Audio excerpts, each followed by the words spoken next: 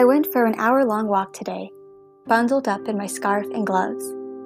I made mental notes of the shops I'll need to visit, and then made my way to the Water of Leith walkway, where the air was fresh, the ground was muddy, and the wind blew my hair in every direction. I saw a gray squirrel perfectly perched in a tree. I saw families and couples and friends and people on bikes. And as I walked and as I looked, I was reminded of something I think I forgot existed. Other people.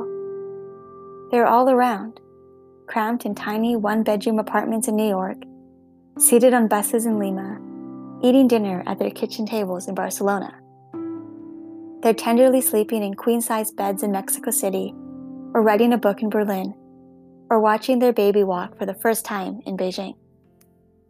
I guess sometimes you get so focused on certain people, or on yourself, that you can forget that other people exist too. But they're there.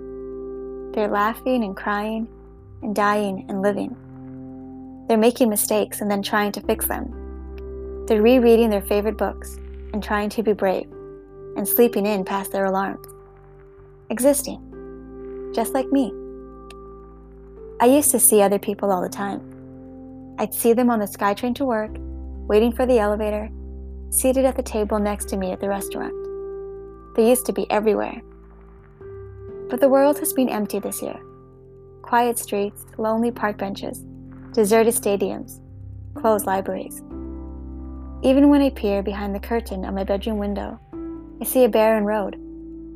Occasionally, a man with his dog will walk by. I guess I always knew the world was great and wide, but when the places that used to be full are suddenly abandoned, and when you've been spending so much time inside your head, it can be easy to forget about other people. But it's nice to be reminded.